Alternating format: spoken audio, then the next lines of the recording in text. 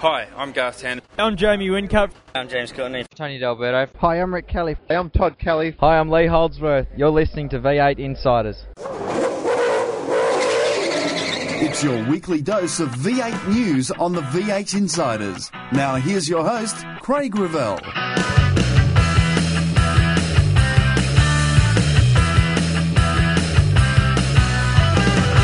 Rick Kelly takes on the Thunderdome. Welcome to another edition of Thunderdome! And Erebus announced that the Davisons will share a car at Bathurst. Sort of supported each other all through our careers, but have never had the opportunity to share a car together. So that's all coming up today as the red lights go out on another edition of the V8 Insiders. Taking the V8 to the races. You watch the action on TV.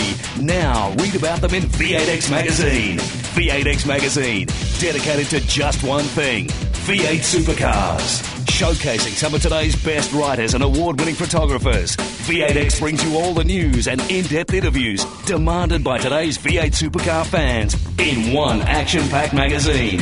V8X, the #1 magazine in V8 supercar coverage. Out now. Here's the news for Nobrac carbon fibre products. Check out the entire range today at www.nobrac.com.au. Rick Kelly and Nissan Motorsport have taken the Jack Daniels Altima to Calder Park Thunderdome to cut a new video which has gone viral. For us, it was just about circulating, not trying to set the world on fire either. It was more of a demonstration than anything. So, I'd love to go down there one day and set the car up as best we could for an oval and have a bit more of a go. But again, a supercar's not designed for that. You'd probably roll a tyre off the wheel if you pushed it, a lot harder than what we're going. So, you probably couldn't do it, but definitely it would be a lot of fun to see what times you get. Talking to someone that used to do laps around there, I reckon like a 27-second lap used to be pretty good from like a NASCAR point of view at that circuit. So it'd be fun to see how close you could get a supercar. His average lap speed was around 200 kilometres an hour, which is faster than the car's average at Mount Panorama. You can hear more about the Thunderdome ride on this week's White Flag Lap. Nissan Hornets, they've announced the Pertec Cup pairings with Dean Fiore joining Michael Caruso and Taz Douglas with James Moffat. Meanwhile, Will and Alex Davison will drive together at Erebus. It's the first time they have shared the same car at the endurance events. Definitely been close a few times. Tried to make it happen back in the DJR days and obviously under the same roof at FPR last season. But certainly, we nearly made it happen in 2012. For unfortunate circumstances, Alex not being on the grid full time, which he should be. But certainly it's a double bonus for me. I think I've got the best co-driver out there and I've got my brother, so it's certainly a pretty cool thing that we've been able to make happen. The Davisons are very competitive, as we saw the last time they were on the track together. It wasn't until we were both in V8 supercars that we ever actually competed against each other. And touch wood, actually I was going to say we've never crashed into each other on the track, but actually we have. But obviously this time round it's not going to be possible for us to crash into each other. So last time we raced each other, I was passing him on the last lap at Homebush. Last time he actually sat in a race car for third in the championship, and he didn't make it easy like some people said. So, didn't pay me a cut of his commission either. I was thinking of it. The two drivers have wanted to race together for some time and talked about the missed opportunities. Definitely been close a few times. Tried to make it happen back in the DJR days and obviously under the same roof at FPR last season. But certainly, we nearly made it happen in 2012. For unfortunate circumstances, Alex not being on the grid full time, which he should be. But certainly it's a double bonus for me. I think I've got the best co-driver out there and I've got my brother, so it's certainly a pretty cool thing that we've been able to make happen. The future of V8 Supercars' two-day format could be determined soon, as the sport is reviewing all aspects of its race weekend, particularly following criticisms of the Symmons Plain and Winton events. It's thought that the Speed TV new broadcasting deal could make reduction in days on track extremely difficult, so we'll watch this space to see how it pans out. Mark Winterbottom has told the V8 Insiders that his weekend in Brazil was a fantastic experience. Yeah, come about. Manu is the engineer on that car, and they had an international race, pretty well the same as what the Gold Coast format was that we had 2 years ago, and they looked around the world, and Manu was pushing for me to go over. So it was it was pretty well just through the engineer, and they all wanted open wheeler drivers because they thought the open wheeler guys would be a lot quicker. But it was really good. It was good to get there and actually race against different people and see where you're at on a different scale, I guess, different drivers, different car, and it was good. It's good to actually do a good job. So then it made him feel better about choosing and pushing for you. So and also coming from Australia costs a lot more money. So to get a V8 guy costs more money than getting a guy from America or Europe. So he had to justify the spend to get you there for the plane ticket and putting you in the lead car for their team. So it was it's a fair bit going on, but eventually everyone agreed, and it was good result. We have more from Frosty in the weeks ahead. Speaking about drivers heading overseas, Craig Lowndes is heading to Belgium to race in the 24 Hours of Spa. It'll be his first 24-hour event, but at the Spa track where he last competed at in 1997, driving a Formula 3000. And finally, the new edition of V8X magazine is on sale this week. Find out more about HRT as they celebrate 25 years in Australian motorsport. Gary Rogers talks about the success of his Volvo team, and we find out more about podium man Dale Wood. It's on sale in stores, online. You can check out the great new V8X app at v8x.com.au. That's the news on V8 Insiders, brought to you by Nobrac Carbon Fibre Products. Check out the entire range today at www.nobrac.com.au. That's nobrac.com.au. On this week's roundtable, it's Adrian Mussolino from V8X Magazine and Tony Whitlock. I hope you'll stay with us. News on the V8 Insiders is brought to you by the official V8X Magazine Facebook page. Sign up and keep in touch with V8 Supercars. You've taken the V8 to the races. You watch the action on TV. Now read about them in V8X Magazine. V8X Magazine, dedicated to just one thing, V8 Supercars. Showcasing some of today's best writers and award-winning photographers, V8X brings you all the news and in-depth interviews demanded by today's V8 Supercar fans in one action-packed magazine. V8X, the #1 magazine in V8 Supercar coverage. Out now. The views expressed on V8 Insiders, including the panellists and guests, do not reflect those of the network, Thunder Media, sportradio.com.au or V8X Magazine. Any publication or rebroadcast of the show without the expressed written permission of Thunder Media is strictly prohibited. Hi, I'm Lee Holdsworth. You're listening to V8 Insiders. Welcome back to the V8 Insiders. Joining us on the line, it's Tony Whitlock. Good evening, Tony. Hello, Craig. And from V8X Magazine, it's Adrian Mussolino. And Adrian, the new edition is not far away now. Yeah, it'll be on sale across Australia from Thursday, just in time for the Easter long weekend. So Holden Racing Team Special Edition to celebrate their 25th season in the series. So look out for that one.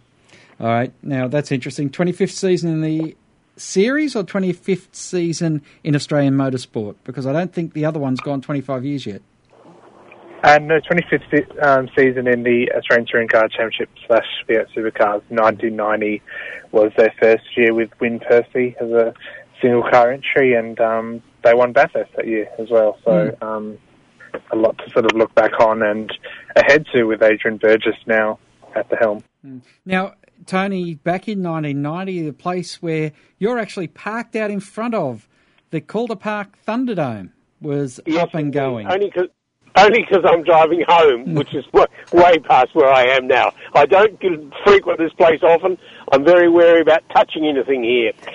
Just thinking of statistics and all those things that I do, Adrian, a stat that you may not know, that there was one that I told Freddie Gibson and Alan Heafy when Craig Lowndes made his debut in the Ford team that Freddie and Alan Heafy were running. When Craig Lowndes made his debut at Eastern Creek in 1994, or was it 96? 96, rather.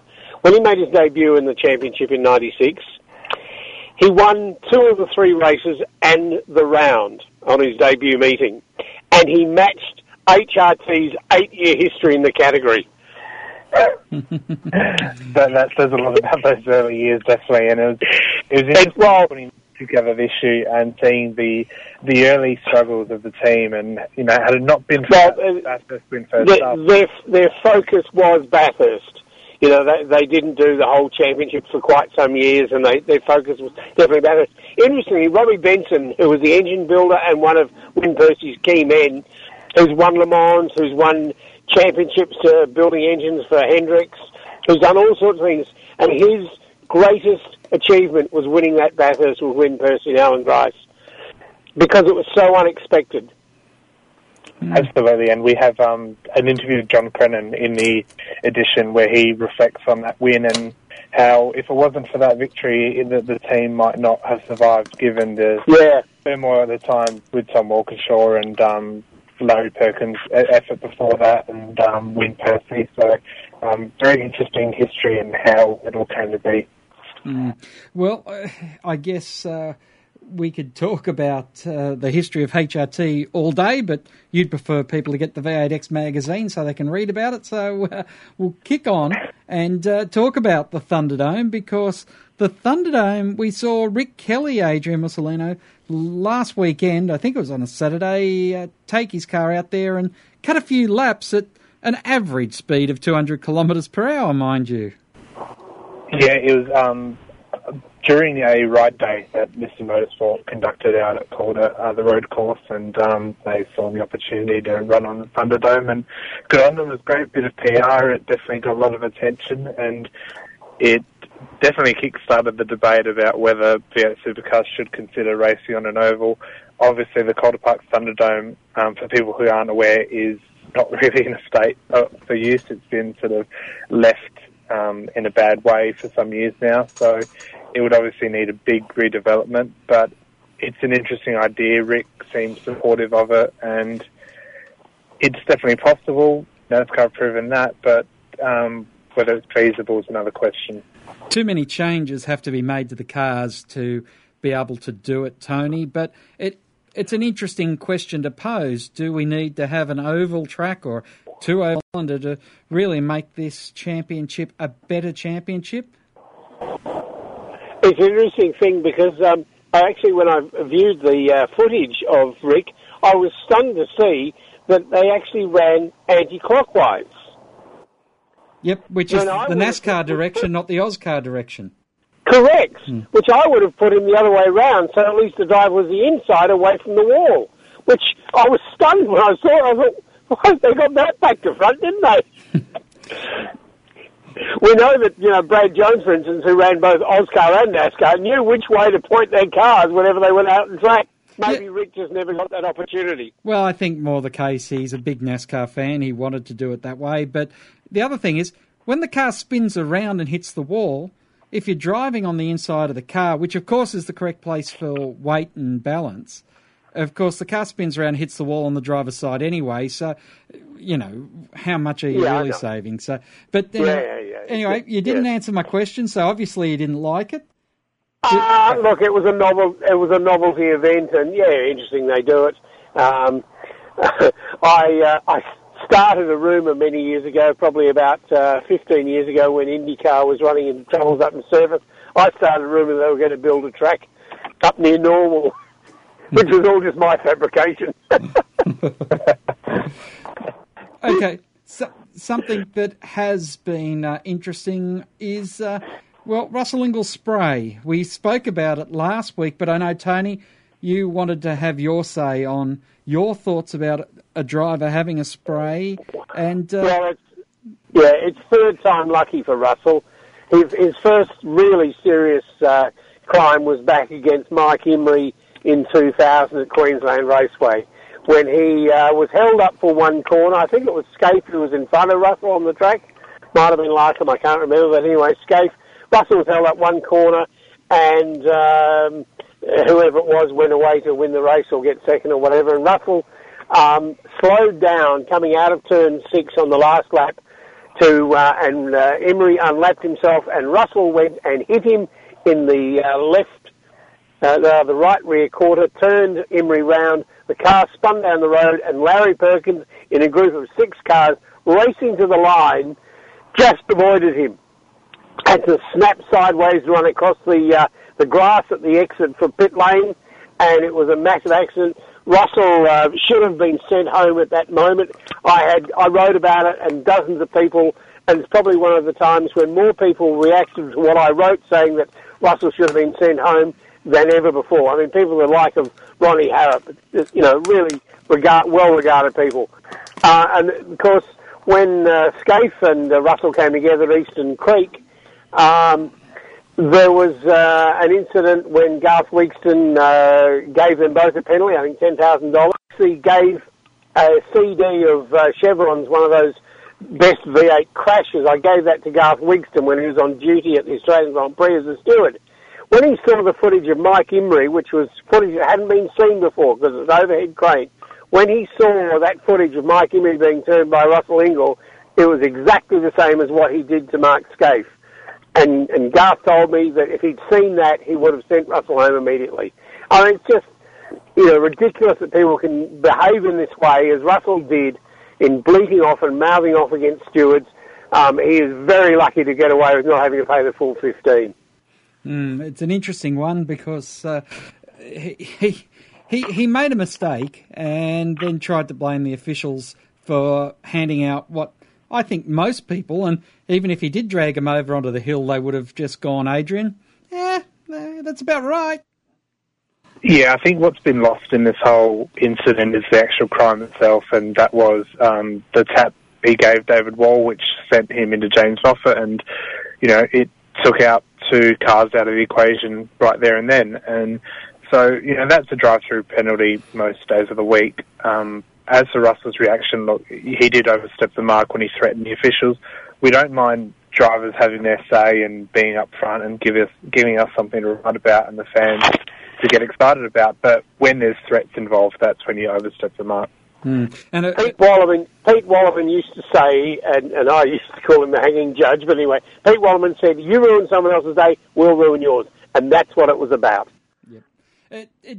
The next day, though, Sunday, we had the pit lane speeding penalties, and it brings into a question because now Lucas Dumbrell, and it's interesting, it's Lucas Dumbrell Motorsports that have brought out their data to show that they didn't go over the 40 km/h speed limit, yet we have this situation where we have engineering data that comes from the data loggers on the car, and we have an equation between 2 pit loops on the pit entrance. Now, NASCAR uses pit loops all the way down the pit straight, and if you go too quickly through a loop, then you're going to come down pit lane again. But we have this fascinating situation in V8 supercars where we do have data. It's a thing called judge of fact, in the same way, that they talk about jump starts or false starts and those sort of things. Judge of fact says, and look, there was a story, I think it might have been Damien White involved in it, that talks about how there were 400 and something or other cars that came down pit lane without getting penalties. And that's the real judge of the whole thing. The fact that all those other cars went down pit lane without speeding, bingo that these ones were. Unfortunately, I'm sorry to say, judge of fact says they were caught. Might be unsightly, might be ungainly, and it'd be better if we had better technology, and that comes in time. I mean, you go back and look at Formula One. It was only in the 1980s that proper timing happened in Formula One, for Christ's sake, Adrian? Yeah, I think Tony's right in that one, and as he said, if there was something wrong with the mechanics of how to determine pit lane speeding, then a lot more drivers would have copped a penalty. But I do have a concern when a team can prove that they weren't speeding and then a team gets the penalty. It's all a bit confusing for the fan out there, and I think there needs to be some sort of simpler way using the better technology that's available to stop these inconsistencies. Look at the reaction of Fabian Coulthard, who was second to Winterbottom on his tail, and he rushed up to him, and he accepted it and got on with it. Now, he was online to maybe even have a win that day, and yet he realised that, hang on, we've been pinged, accept it. Yeah, a lot of talk by all the engineers afterwards, and in fact, we even heard on the show last week, Grant McPherson saying after the first couple of guys got done, he just told Frosty, take it even easier than you normally would, and that was the situation that they were playing with, because they knew it was certainly causing problems. It'd be interesting to see if someone goes back out and measures the loops and find out that they had the distance wrong by a millimetre or so, because that would certainly change the equation. But one thing we'll change topics when we come back from the break here on the V8 Insiders. Controversy Corner is next, when we return with more on the V8 Insiders. Find out more about your favourite supercar teams and drivers when we go inside further on the V8 Insiders. You've taken the V8 to the races. You watch the action on TV. Now read about them in V8X Magazine. V8X Magazine, dedicated to just one thing, V8 supercars. Showcasing some of today's best writers and award-winning photographers, V8X brings you all the news and in-depth interviews demanded by today's V8 supercar fans in one action-packed magazine. V8X, the #1 magazine in V8 supercar coverage. Out now. Hi, I'm Shane Van Gisbergen. You're listening to V8 Insiders. Welcome back to the V8 Insiders. Tony Whitlock, Adrian Mussolino and Craig Revell joining you. And Craig Lowndes is going back to Spa, Tony, to drive the 24-hour race. I know it's been announced a while ago, but this is the first time we've actually had time to take a breath and talk about it. And Craig, one thing about it for him, Craig Lowndes, that is that it's a track he's raced at before in his Formula 3000 days. Yeah, and that's fantastic for him to get that chance to go back there. It's a long time ago, of course. It was in 97. But, yeah, great for him to do it. And I'm really pleased for him because, he is somebody that hasn't done enough overseas stuff and didn't show his skill. And, while he may be shaded the whole time by Jamie in his career, in his latter part of his career, he's still a great driver with great skill and great presence and camaraderie and has a way and gets out there, and I know that he'll make an impact on us Europeans. Yep, he made an impact over there before, but just didn't have the money to go on with it. But Adrian, it's an interesting situation. I know you and I sat down with Mark Winterbottom and had a chat to him about his experience in Brazil, and it's great to see these drivers getting a bit more international recognition. It is, but both for the drivers and the series itself, because it's a great promotion of the driving talent we have here and how competitive our series is. The fact that these drivers can go overseas, very limited time in the cars, perhaps not knowing the tracks and compete so well. You look at Mark Winterbottom scoring a podium in Brazil in a car he'd never driven before, at a track he'd never, seen in person before, and that's a great credit, and it's good to see that the V8 Supercar series and teams are letting the drivers off the leash a bit, and they can go off and do what they like on their non-V8 racing weekends, and it's the best way to promote the sport is to get the drivers out there in as many different categories in as many different events as possible. Tony, I think the series letting them, and obviously their contracts have been changed a bit to free them up, but it's one man at the top that isn't absolutely protective of his drivers racing only in his series, and that, of course, is the departure of Tony Cochrane. Yeah, it's going to be interesting. In fact, in Pookie, of course, that there will be the new NZ Super Tourers lining up against the V8 Supercars. Two different ends of the spectrum on a control categories, one with control engines, one without, and very much different car scale, but they won't be that different in times, I'm sure. Yep, and one seeing the cars now, the engineers have had more time on them, really starting to develop more and more speed out of them. So the big fear that the cars weren't quick enough is starting to be realised that was just teething issues last year. Yeah, and look, the great thing is still that while most of the things, obviously the independent rear end and the location of components in the car, like the engine location, things like that, but one of the key things, the Albans transaxle, while there have been teething issues, they really have been reasonably insignificant.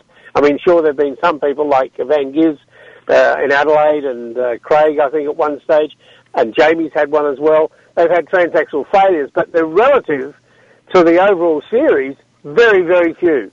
And certainly at Bathurst, in a major 1,000k race, that wasn't a reason that anybody stopped. Yeah, Adrian, it is it was one of the big shadows that were cast over the new generation cars, wasn't it? Could they be as reliable as a car that was 20 years in development? Absolutely, because after 20 years of development, the last variation of the V8 supercar was pretty bulletproof, and the teams are now unlocking that speed. They're going back to circuits for a second time, and I think you'll find now there'll be big gains. And the one track we're all looking forward to is Bathurst, because with the resurfacing there in the off season and the new cars unlocking more speed, that's going to be fascinating to see the lap times there and how surely the record will go and by how much. Tony, I think one of the other things that'll really show up there, in particular, Adrian, is that the cars won't be as nervous as they were last year. I mean, the one thing, remember, there was only one driver out of all 56 or whatever there were that actually wasn't nervous in the car, and that was Mark Lee, because he's driven Porsches all his life. He's not known what a solid rear axle was like, solid rear end. Of course, Tony, the one team that just is having a little bit of reliability problem is your good old mate Gary Rogers and his Volvo crew. Yeah, but, it's understandable given the speed at which they turned those cars around. I mean, the lucky thing for them was that they'd already cottoned onto a chassis and won races last year with Scotty, and clearly they had that side of the arrangement down. So then just getting an engine, and that does work well. It's going to be interesting to see how this parity situation comes out with the engine weights. But, it's understandable that they have some of these things. I mean, obviously, Polestar were learning a whole new engine program. It wasn't an engine that they'd ever used before. Interestingly, I don't know if either of you guys had heard that it might have been like the old BMW F1 engines, in that they bought up second-hand engines from customers, new cars they'd known. That old, the Yamaha engine? That wasn't. They bought 25, or were given 25 brand new blocks with heads by Volvo to build their race program. So they started from scratch with new pieces, nothing old second-hand. Interesting, because there was one stage with the development of the Ford V8s where there was a change in the castings, and people were going out and just trying to find any old cast block that they could find, just because it was far more reliable than what the new cast blocks were. They were, had porous problems with them. All right. Look, just before we go, Adrian, I wanted to ask you, what do you think of the Nissan Hornets endurance team with Fiore joining Caruso and over there, of course, with Taz Douglas and James Moffat? Yeah, I think the Moffat-Douglas combination proved it was quick last year. I think they were on for a podium at the Gold Coast at one stage, and Taz is doing the Dunlop series, so he's getting plenty of mileage. Fiore and Caruso is a good combo as well. I think Fiore, has been very underrated because of his struggles, first in his single car entry and then at Lucas Dumbrell. But, he's a quick steerer, and he's doing some Porsche Pro Cup racing, I'm led to believe. So it's definitely a good combo. Interesting to see if Daniel Gaunt, who was there last year, ends up anywhere else as well, because he's a good young Kiwi driver who probably hasn't had the chances he deserves, but is sort of on the periphery there. I said last week on the show that he's widely thought to be going to Dale Wood. And as we finish up here, I wanted to ask Tony, who you have spent a lot of time talking and just overseeing and watching how Dale Wood has progressed. How did you feel when you saw him on the podium on that first race on Saturday? That was fantastic. I mean, Dale is absolutely the greatest example of how somebody has gone away and remade themselves. From where he started out some years ago in development series, and then the main game, fast-tracked into the main game before he should have been, and then to see the way in which he went about winning the Dunlop series and getting this drive, it is fantastic. He has done a superb job, and I'm really pleased to see him doing that well. He's not going to be a championship winner, but he's certainly going to be someone that's going to be able to put the car in the top 10. And being at Brad Jones, as he showed, he was putting that car in the 10 down in Tassie. Fantastic work. Fiore, I am so pleased for him to get a factory drive, to get that, and that more than anything else, as you talked about, Adrian, for Fiore to get the chance to walk up with a helmet and that's it. You know, here you go, lad, just jump in the car. That is fantastic, and Dino deserves it because 5 years of driving and striving and never getting quite, and he could jam a car up there, so it's fabulous for him as well. Taz, I think Taz's best work is still to come, and I think it will come. And I mean, one of the things that a lot of people have forgotten about, or maybe even you know, Taz did an amazing job in fighting cancer the way he did, and it's all just self-belief, and the more he can get into that situation, the more he'll show how good he is. And of course, the link I was hoping to put up there was with Dale Wood. Of course, I think he's in your last lap page on V8X Magazine in this edition. Yes, we speak to Dale about his some of his off-track stuff. Is an interesting one in that he has a career outside of V8 Supercars, which isn't that common amongst the drivers, and he talks us through that and the fight back to get back in the main game. And as Tony said, you know, great down-to-earth guy who, you know, it's great to have in the series such good people and great ambassadors for the category. Exactly. I mean, when I first met him, I mean, he's a smart mouth. He always had some smart glib comment, and he was a sticker boy at Kelly's then, and he went away. He's got a terrific wife and a kid now, and it's just somebody applying themselves, and by Christ, he's succeeded. And I just can't praise people. You know, he wasn't handed a mammoth ticket, he's going to do this. He worked hard and made it happen. And I have enormous admiration for people who can actually rework their game plan and say, right, I need to do things differently. Yep, always a great fun guy to have a chat to as well. Guys, pleasure to catch up with you this week on the show, and of course looking forward to, hearing all about your trip to New Zealand, Tony, your first outing for the year. Yeah, I'm looking forward to it. I mean, it's going to be an amazing weekend, 4 days of V8s. Obviously, the supercars aren't on the Thursday, but all the other New Zealand cars. I think the meeting only has cars that have V8s in them. I don't think there's anything else. There's Utes, there's NZ V8s, and there's V8 Super Tours, and then on the Friday, the V8 supercars are all that. So it should be an amazing sort of weekend. Back in '96, the very first time I went with a V8 trail over there, it was an extraordinary meeting at Pukekohe. The people didn't want to go home, and they just hung around and watched Dick and Greg Murphy, who won that, clean sheeted that round. And the euphoria, it was just extraordinary. And there's very few places I've actually ever felt that again. Certainly Darwin the first time we went there, and Townsville the first time we went there. Just basic raw enjoyment for it. Of course, as you mentioned before, new V8X out this week. Yep, it's, as I said before, on sale Thursday, print edition across the country, and also the digital version will be available through the V8X app and online at v8x.com.au. So hope everyone enjoys it. It's a bit of everything. We try our best to balance all 5 manufacturers in there, and they're all represented with different features and things. So hope everyone enjoys. Well, thanks for joining us once again. The White Flag Lap, where Rick Kelly talks about his Thunderdome run, is up next. You've taken the V8 to the races. You watch the action on TV. Now read about them in V8X Magazine. V8X Magazine, dedicated to just one thing, V8 Supercars. Showcasing some of today's best writers and award-winning photographers, V8X brings you all the news and in-depth interviews demanded by today's V8 Supercar fans in one action-packed magazine. V8X, the #1 magazine in V8 Supercar coverage.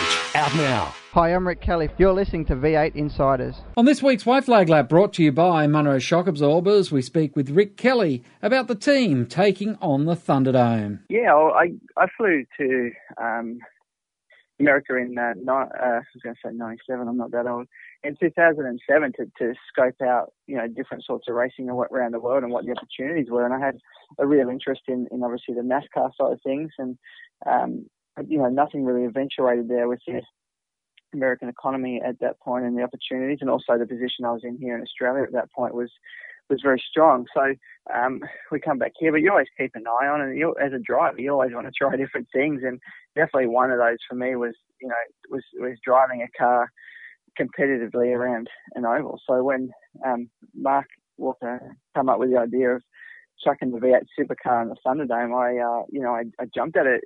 The Thunderdome itself, every time we go to Calder, I have a look at it, and it is a shame. It's just so much potential sitting there, wasting away. And so as soon as we had the chance to chuck the car on there, we jumped at it, and it was quite interesting. It'd certainly take a few changes for the cars to be able to race at the Thunderdome or on an oval track. Yeah, absolutely. I mean, there's trees growing through the grandstands and weeds growing through the track, and very, it was very, very bumpy. But it created quite a nice scene from a vision point of view to be jumping on an old wrecked out track like that in a brand new supercar and cutting some laps. I mean, the noise that a supercar makes, or a NASCAR for that matter, makes around an oval, echoing off all the walls and the circuit because it's such a tight precinct. It's quite incredible. So from that point of view, it was a real buzz, and it's from a driving point of view as well. It's quite different.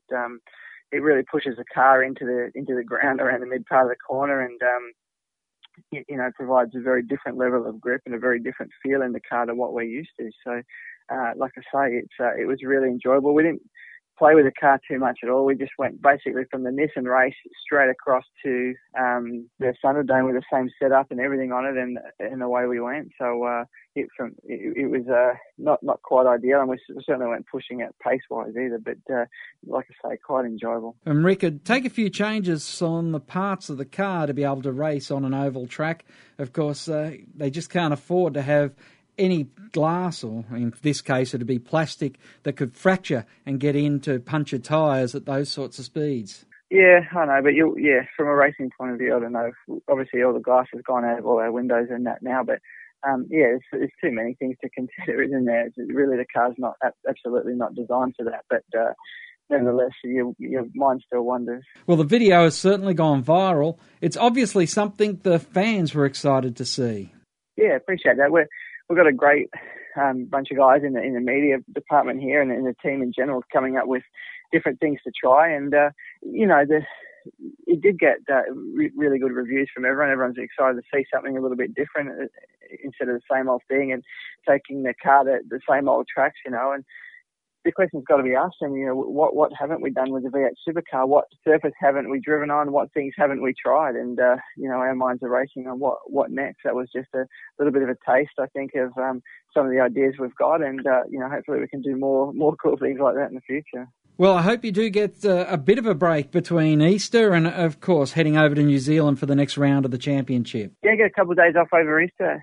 Thank you. We're going to go race the boat again, and as soon as we get back, we jump on the plane and head to New Zealand for a different format of racing, and a track that I really enjoy. We had a good time there in the years prior to departing that circuit to go to the Hamilton one, and we really enjoyed it last year as well. And we've got a few improvements on the car since last year as well. So hopefully we can sneak ourselves into the 10 and have a crackingly good weekend. My thanks to Rick Kelly there. That's all we have time for on this week's show as the Checker Flag waves over another edition of the V8 Insiders. Until next time round, keep smiling and bye for now. Join us next week for more V8 Insiders, only on v8x.com.au.